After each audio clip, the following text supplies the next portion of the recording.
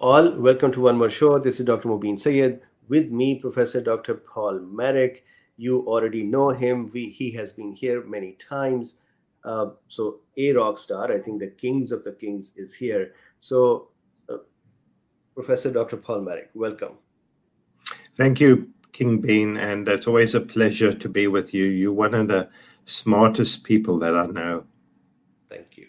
So, for new cool beans, new audience, tell us a little bit about yourself, and then we would ask some questions about what's going on.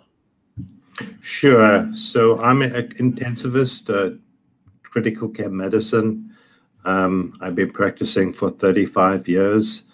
I'm currently professor of medicine and chief of pulmonary critical care here in Virginia. I'm also the medical director of the ICU at Centaura Hospital. Those are my kind of credentials. I've published, 4 critical care textbooks, over 500 peer-reviewed journal articles, and my interest is critical care, and more recently, COVID. We developed the COVID guidelines, and we formed the Frontline Critical Care Consortium, where we've, provided guidance on the treatment of COVID through all the stages. And I think most people know about the FLCC, and if they don't, you should go to our website where we have a lot of useful information. Very good. Thank you very much for the introduction. So I'm going to dive right in the current status. So tell me this. Very recently, we heard about a lawsuit. We heard about Sentara Hospital. So how about we start from there? That what is the latest in your management approach and in the pushback? Yeah. So, basically, I've been using a version of Meth Plus since the pandemic began in April. And, Meth Plus has evolved with time as, we've learned new medications.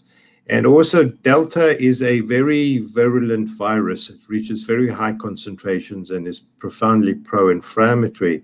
So we've had to, adapt Meth Plus. So more recently, we've added fluvoxamine and we've added anti-androgen therapy to our protocol, just because corticosteroids themselves do not seem effective. And you see on the table there, we add dual anti-androgen therapy, we add melatonin. So we think these components are all really important. The standard of care, or what the standard is in the US and what our hospital is recommending, is remdesivir.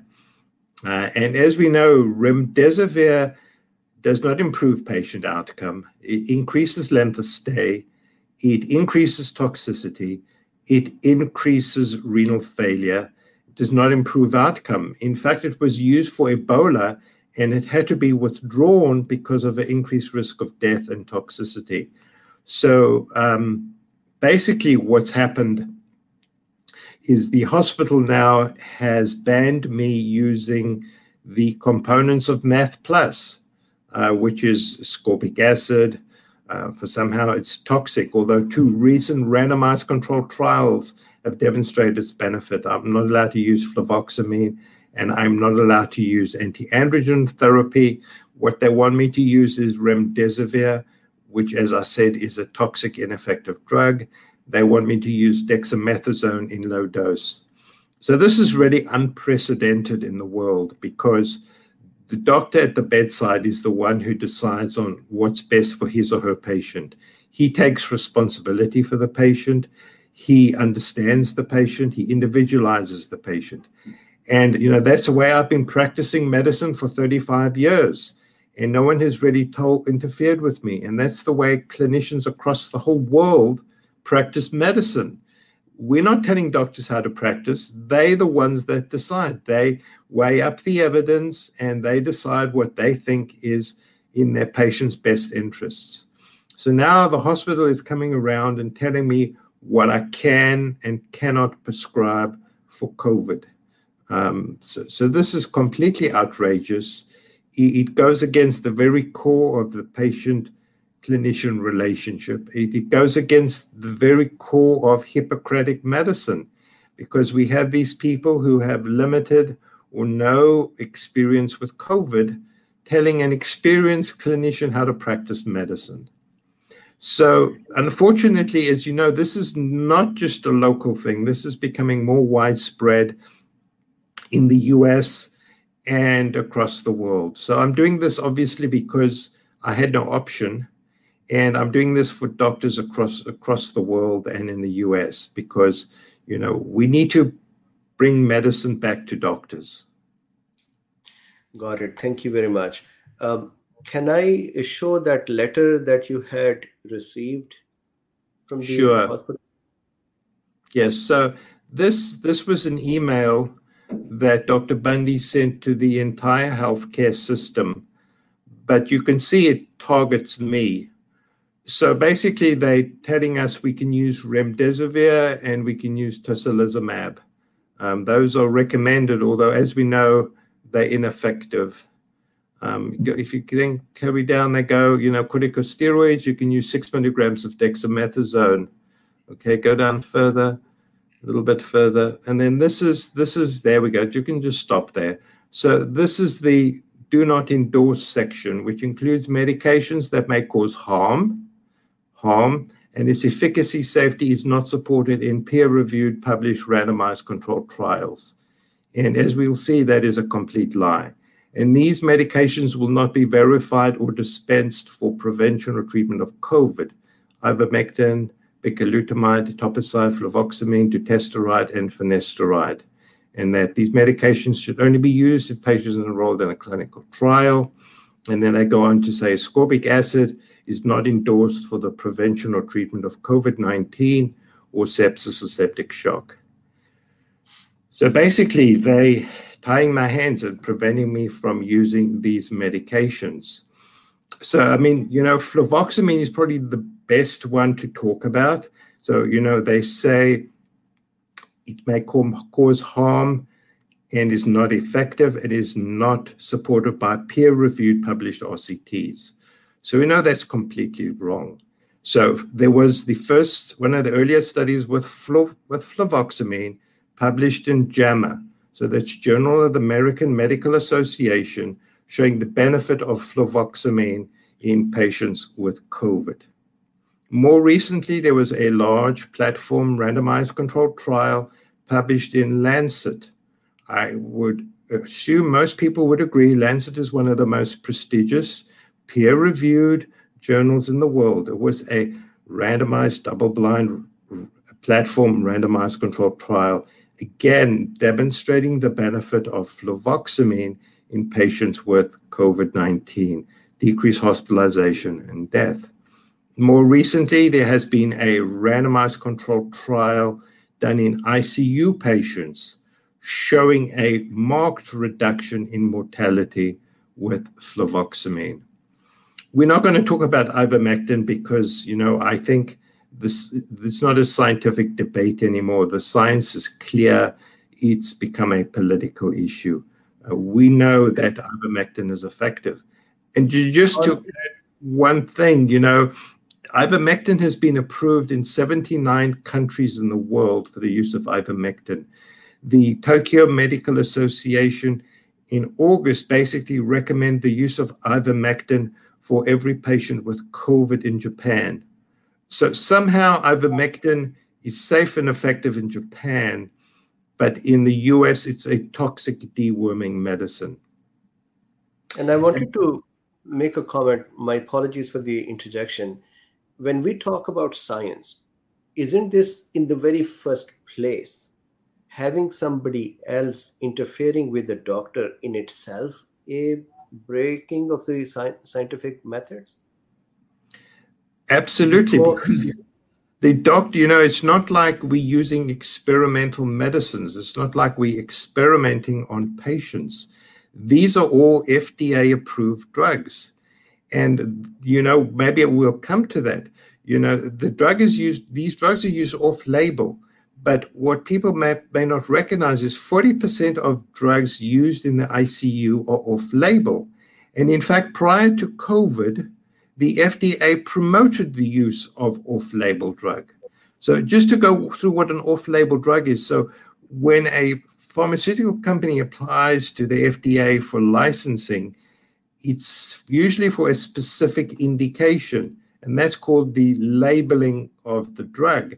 So if you read the package insert, it tells you what it's indicated for, and pharmaceutical companies can then only advertise for that specific indication.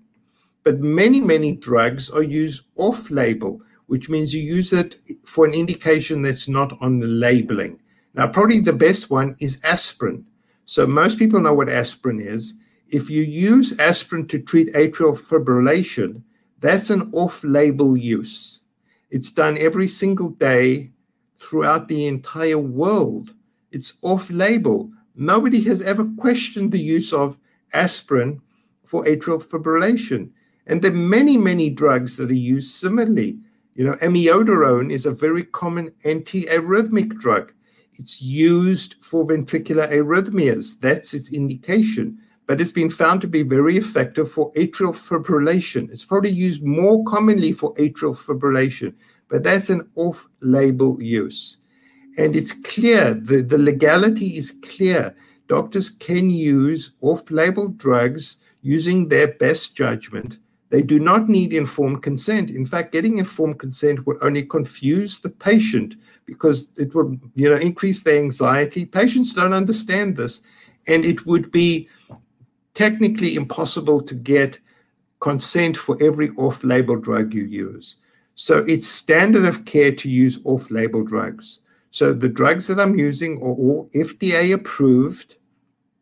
These are all FDA approved drugs which are used off-label, which have been proven to be safe and effective for COVID. But my hospital does not want me to use it. They would rather I use remdesivir, which costs $3,000 and does not improve patient outcome. So you can see why this is an outrage, and I had no option. I was in the ICU the week of October the 25th after this awful imposition, and I had patients who had deteriorated on the floor. So obviously they had got remdesivir and dexamethasone, and they hadn't responded. And obviously, as we know, doing the same thing once a treatment fails is idiotic. You have to change the treatment. So, I needed to escalate the therapy and add additional medications, and I was prohibited from doing so. And I had to watch as my patients died without being able to give them the fluvoxamine, IV ascorbic acid, and anti-androgen therapy, as well as other therapies that I would have liked to add. So, it's an outrage. So tell me this. So I'm just thinking aloud at this time. I'm sitting with my patient and I'm treating them, and a third person comes in and says, here is a letter. You would only treat with what I've written in this letter. Then do you really need me? Can we not just have anyone sit here and execute the protocols? Then why are doctors really needed? Absolutely. I mean, you asked such a good question. And the answer is every single patient is different. I've never had two patients the same. That's why you need a doctor at the bedside who examines the patient, evaluates the patient, looks at the patient's labs, and decides what's best for the patient. You cannot treat patients by protocols. It just doesn't work. That's not how medicine works. Otherwise, as you say, it would be simple. You wouldn't need a doctor. We would just have, patients put in their symptoms and the computer tell them what medicines to take. Very interesting. So tell me this, and just a side note, I was also sent a letter very similar to this by some of the agencies working with me. And they also just made up accusations, such ridiculous, laughable accusation, made up, that you look at them and you say, this is not even medicine and this is incorrect medicine that they're saying. It is a very similar thing I'm seeing over here, that first, they should not have interfered. if they have interfered, which basically is the first thing is wrong, then they are putting together something that in itself is wrong as well. This, I do not know how you take it. It makes my blood boil sometimes when I think about these things happening to you, happening to me, and to many other. I want to ask you this. Yeah, so What is what's your most, sorry to interrupt you, my friend. So what's most upsetting is that they could have spoken to me. They could have been adults and say, hey, why are you using these medicines? Let's talk about it. Let's find some common ground. But no, they couldn't be adults. They had to send this childish, threatening, email, which was really, I mean, directed at me personally, which just gives you an example of how completely upside down our world has become. To me it is, I mean, you're being very polite to them that they are not being adults. When I received this, so I received a similar letter in which, number one, they said we're going to cancel you, and number two, the accusations that they had made were all incorrect. And I knew that they actually wanted to target something else in my content, but they were not rising up to name that thing, and they were just picking up incorrect things in other places. And while they're doing it, they were wrong. And I was thinking, they don't even have the courage to come to me and say, we don't want you to do this, and then we can have a discussion to do that or not. Instead, they are just making up false things and then sending them to me. It seems very similar practice here as well. I Yes, want to no, ask. I agree with you. It's completely lack of courage. It's rude. It's offensive. It's immoral. And, that's not the way adults behave. Professionals shouldn't behave like this.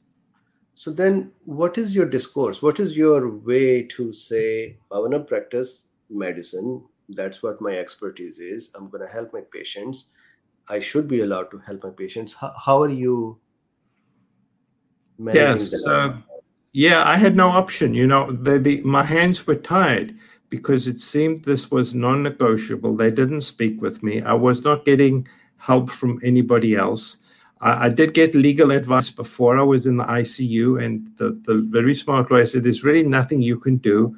Go to work, just document what happens, and then see what happens. And I did that, and it was an absolute horrific experience. Horrific, because I was not, in the first time in 35 years, I wasn't allowed to doctor. I had to stand by helplessly as patients could not get the treatment that they deserved. Now, whether I could have saved all of them, I don't know, but at least I would have done my darndest to do so. I think that's what doctors do. Particularly in critically ill people who die, you do every single thing possible to save your patient's life. I think that's what doctors do. And I was prohibited from doing that. And at the end of the week, it's very tiring looking after COVID patients.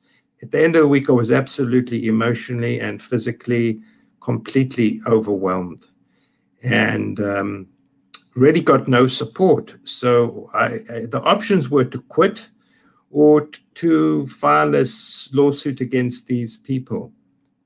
Fortunately, I was able to find some very supportive lawyers who were as equally outraged by this prohibition as me. And they've obviously helped me put together this lawsuit. So, it will be in the judge's hands tomorrow. The hospital has tried to have the case dismissed on really frivolous grounds, which I suppose is typical. They don't want to take responsibility, so that they try to get the case thrown out on really technicalities, which didn't really work. So, we're going to go to court tomorrow, and we'll see. And, whatever the outcome is, at least I know I've done what I had to do. I couldn't stand by idly watching this terrible charade carry on. I had no option. So good luck to you, and let the medical practice win and not the protocols. Sometimes I used to think that protocols are actually reducing the capability and the skills of a doctor, because they don't have to think more and they can just pick up a paper and say, this paper said do this, yes, no, I'm going to do this, and that's it, and my job is done and my liability is gone. But where are those thinking doctors who look at symptoms, signs, labs, and then make up their mind to say this is what is happening in terms of mechanical things or chemical things or electrical things, and this is what I was taught, ton of medicines and procedures and methods, and I'm going to use them to try to help. What happened to that? Yeah, so we obviously trained in a very similar kind of environment. I mean, my teachers were the most, astute, profound, intellectual clinicians that I've ever come across. And, we would examine patients, we would talk to patients, we would be clinicians at the bedside. That's the way I was trained. We didn't do multiple choice exams, we did clinical exams because that's how they tuned our clinical skills. It seems that, being a bedside clinician is becoming something which is, I'm a dinosaur. It's extinct. It seems like patients come into hospital, they go through what we call the diagnostic donut, which is the CAT scan, without even getting a history. What's wrong with you? It could be my big toe. No, they go through a CAT scan and they don't talk to patients and they don't examine patients. It's worse than veterinary medicine. And that's the way medicine is being practiced. Whereas, the art of medicine is as important as the science. And you have to blend the art and the science together. That's what makes a really good clinician. You have to have both. And, I'm very fearful about the future of medicine, because, and this is an example how, faceless bureaucrats and inexperienced people are telling, I've been doing critical care for 35 years. They're telling me how to practice medicine. It's awful. Maybe, absolutely. And now I'm just going to have a little levity. Maybe in the future, there would just be some call centers. You call into them and say, this machine diagnosed my patient with this. Now we have fed you all the protocols, like scripts in the call center. Please read the protocol out to us so we can just administer that to the patient. That is how degraded. Again, call centers are not degrading. The practice of medicine, that is how it is degrading, that it looks like the need for thinking is being removed and just scripted. And then even the script is not coming from someone who is skilled enough and eligible to give a script to say, I can tell you, just like you have Math Plus protocol, it is coming from some thinking. It is coming from a doctor instead of these places. So tell me this.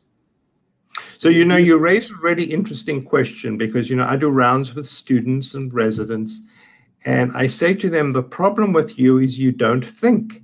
You spoon-fed and you don't think, and I'm going to make you think.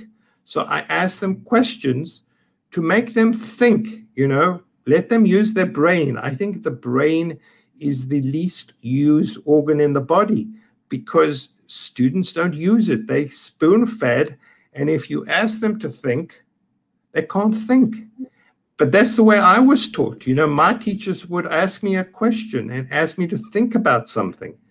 Why is this happening? Why is the blood pressure low? Why is the gallbladder doing what it's doing? Why? Think about it. And these students can't think. They've lost the human ability to think. And one of the biggest compliment I used to get for my lectures, which they're trying to cancel at this time, used to be from doctors, nurses, NPs, PAs, medical students, that what we learn from you is the mechanism itself, and that makes us thinking. We become thinking clinicians instead of cramming a set of recipe for a disease and just going and trying to execute on that.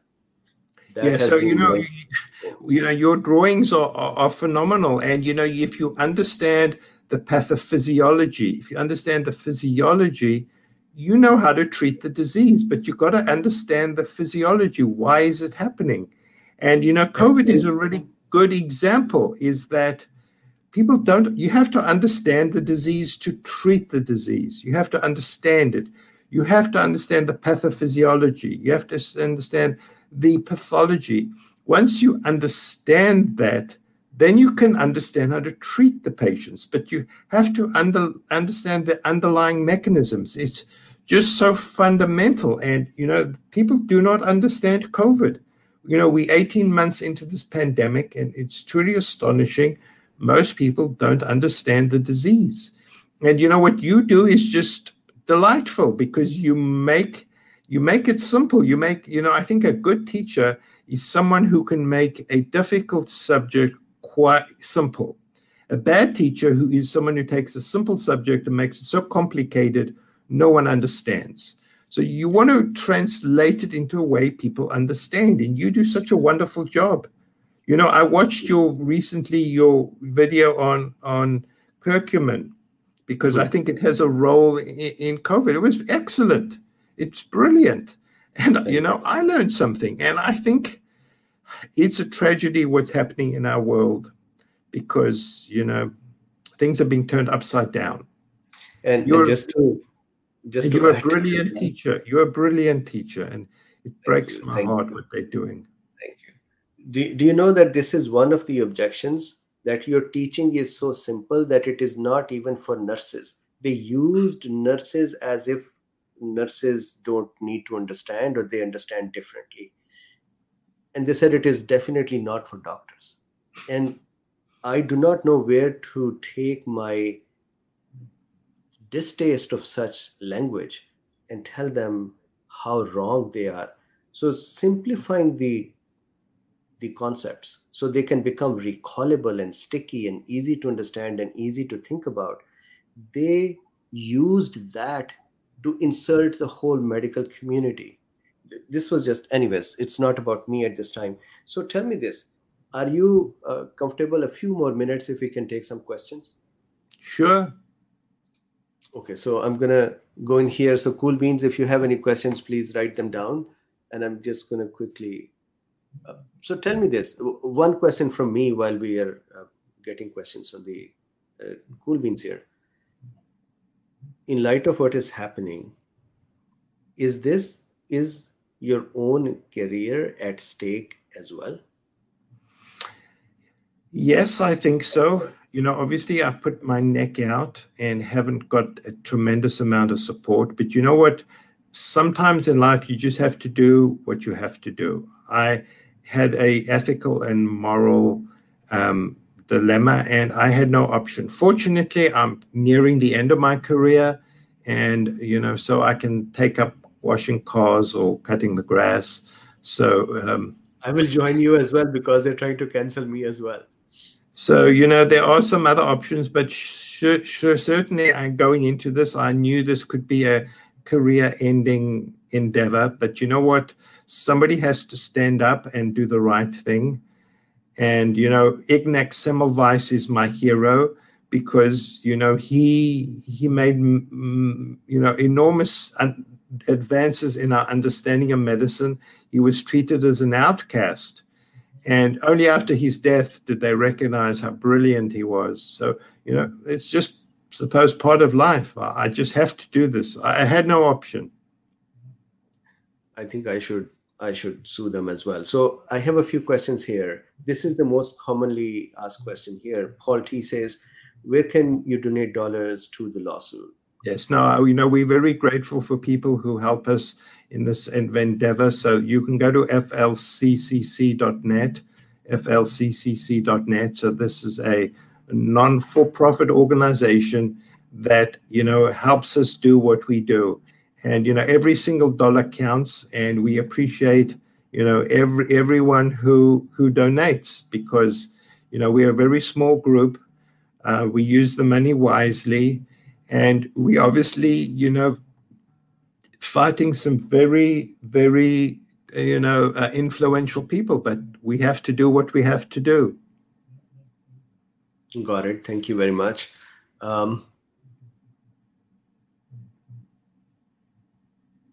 So there's a question, and totally up to you to answer the relevant questions or pass on the drug nitazoxanide from the FSCC protocol is an antibiotic, an antiviral antiparasitic. Does it kill off the good bacteria in the gut like others?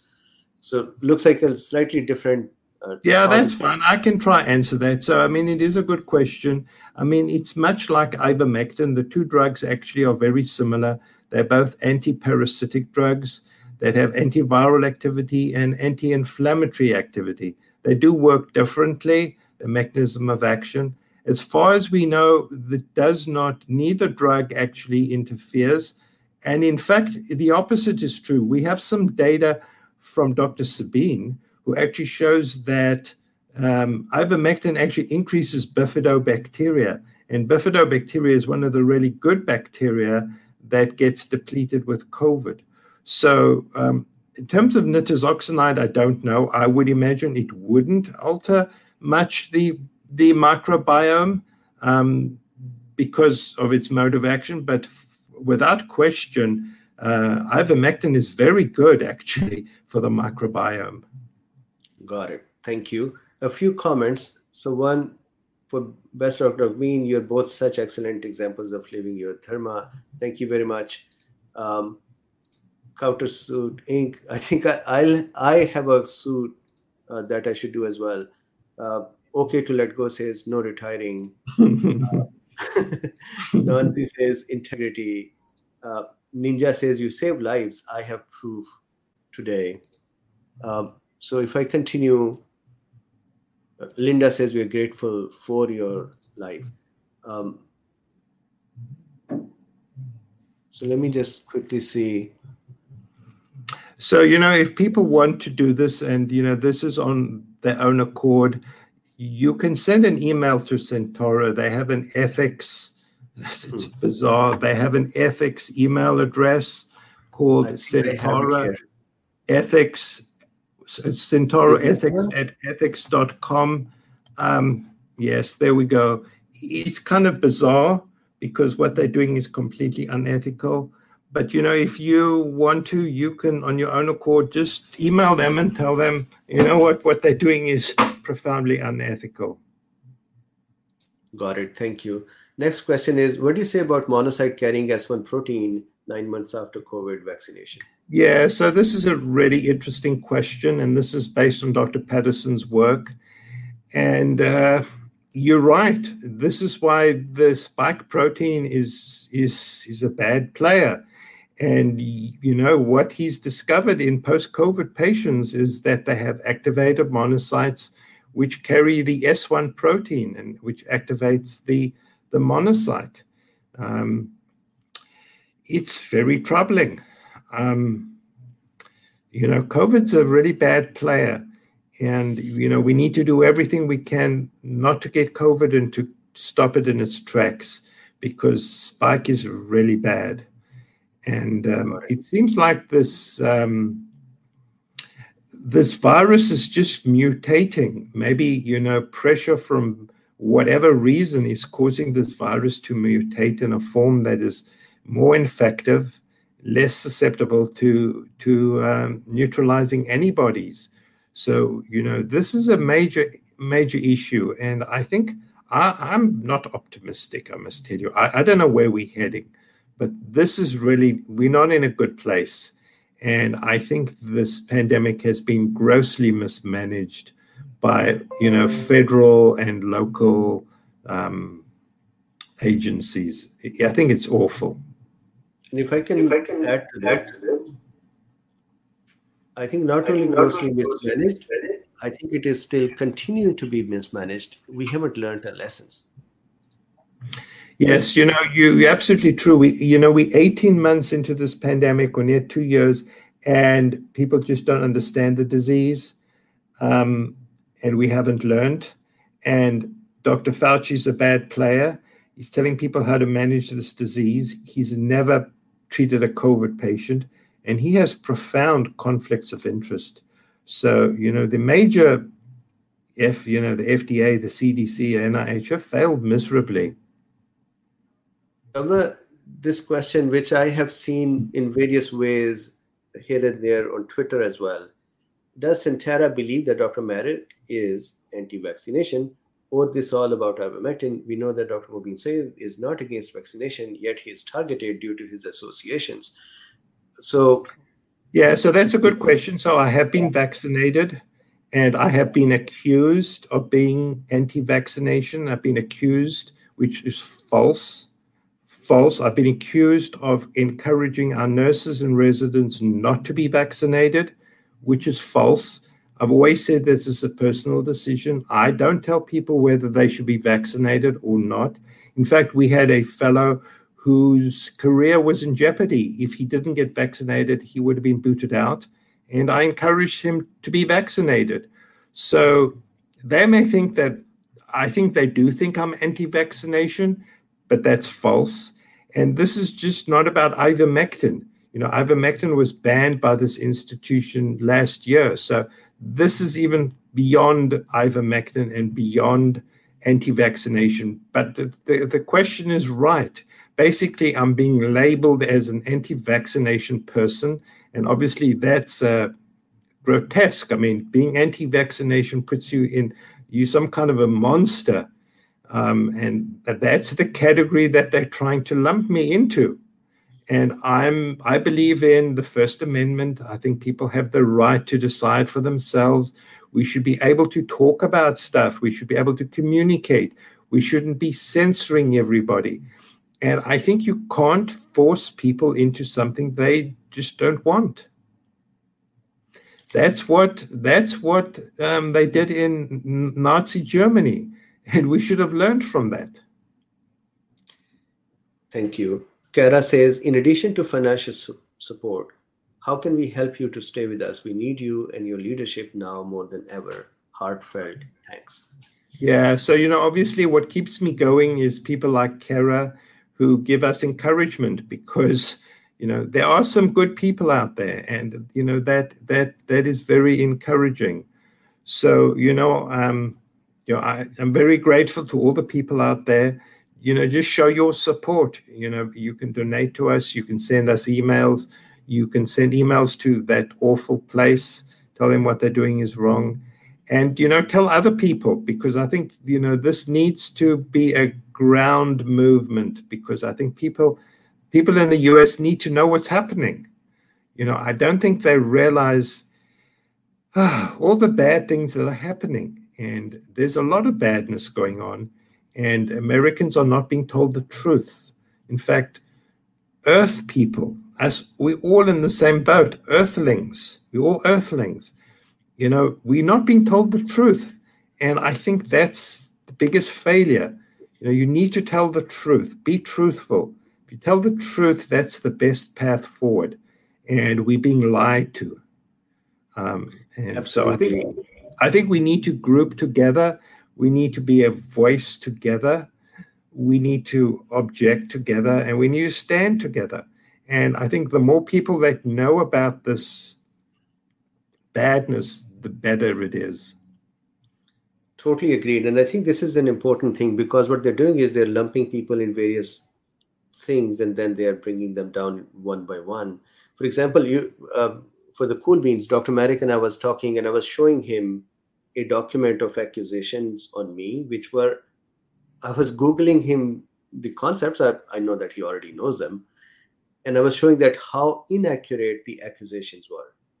And then the folks who made those inaccurate accusations are now trying to shut down the business. And Dr. Marik said, why have you not sued them? And I have not thought about suing them. I do not have enough resources at this time to go after them and sue them. These are bigger forces at play. But they are able to get people down one by one. And I think, thank you very much for at least going back, suing them back. And thank you for everyone who's helping Dr. Marik. I think at some point this has to be stopped, what is happening. It has just become too easy for these folks to just go knocking things down. So Soren says, could you tell us some consideration regarding mast cell activation in COVID? Yeah, so that's an interesting question. So for people who may be interested, we actually wrote a paper on the scoping review on the pathophysiology of COVID, which is a very complicated disease. I must confess, I think it's the most complicated disease that we've ever encountered. And every day we learn something new and important. So I think that the macrophage, the monocyte macrophages, are the most important cells that become activated.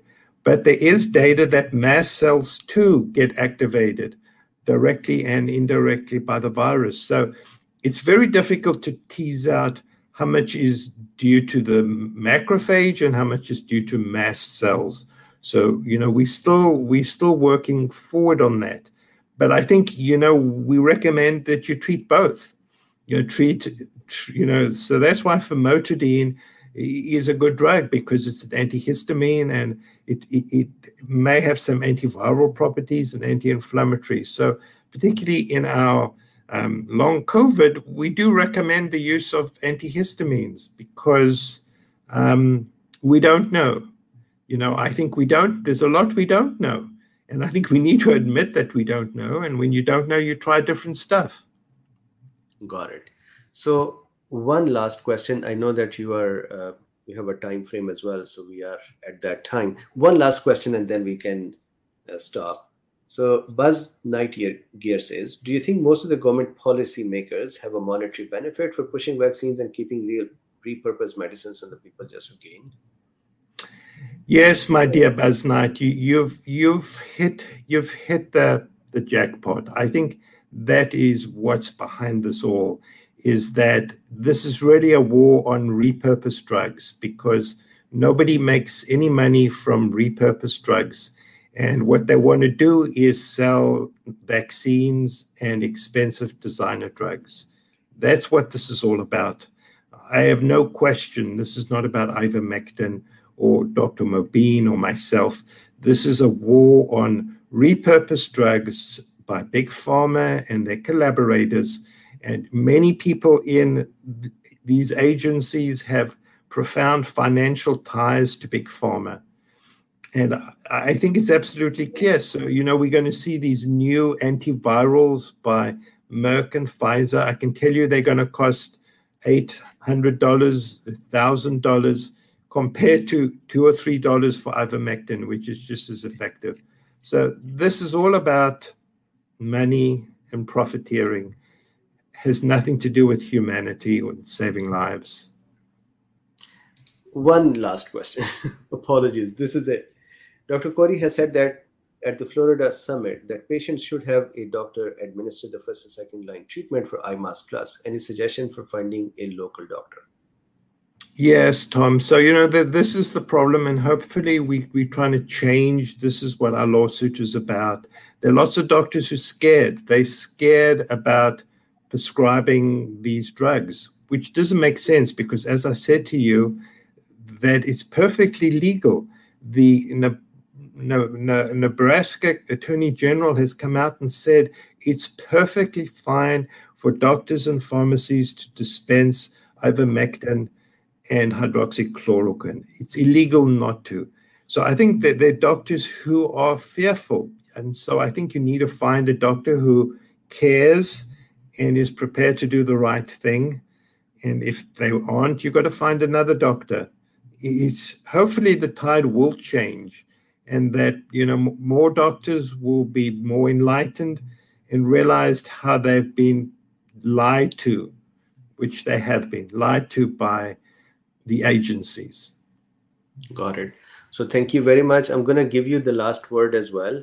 So what is your message before we close? And thank you so much for being here. Cool Beans, thank you very much for being here as well. We will not have a session in the evening because this would be the session, the highlight for the day. And tomorrow is my off. I'll see you day after. Dr. Marek. Yeah, thanks, my friend Mo. So basically, what I want to say to anyone, this lawsuit is not about ivermectin or meth plus.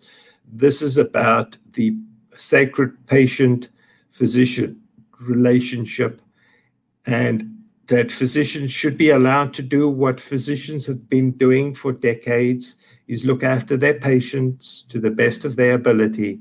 And once political and other forces intervene, it has a really negative effect on patient outcomes and the whole patient-physician relationship. So that's why I'm doing this. It's not about ivermectin. It's about doing the right thing. And hopefully we can, this can be the start of a change in this country and across the world, because I think doctors need to take medicine back.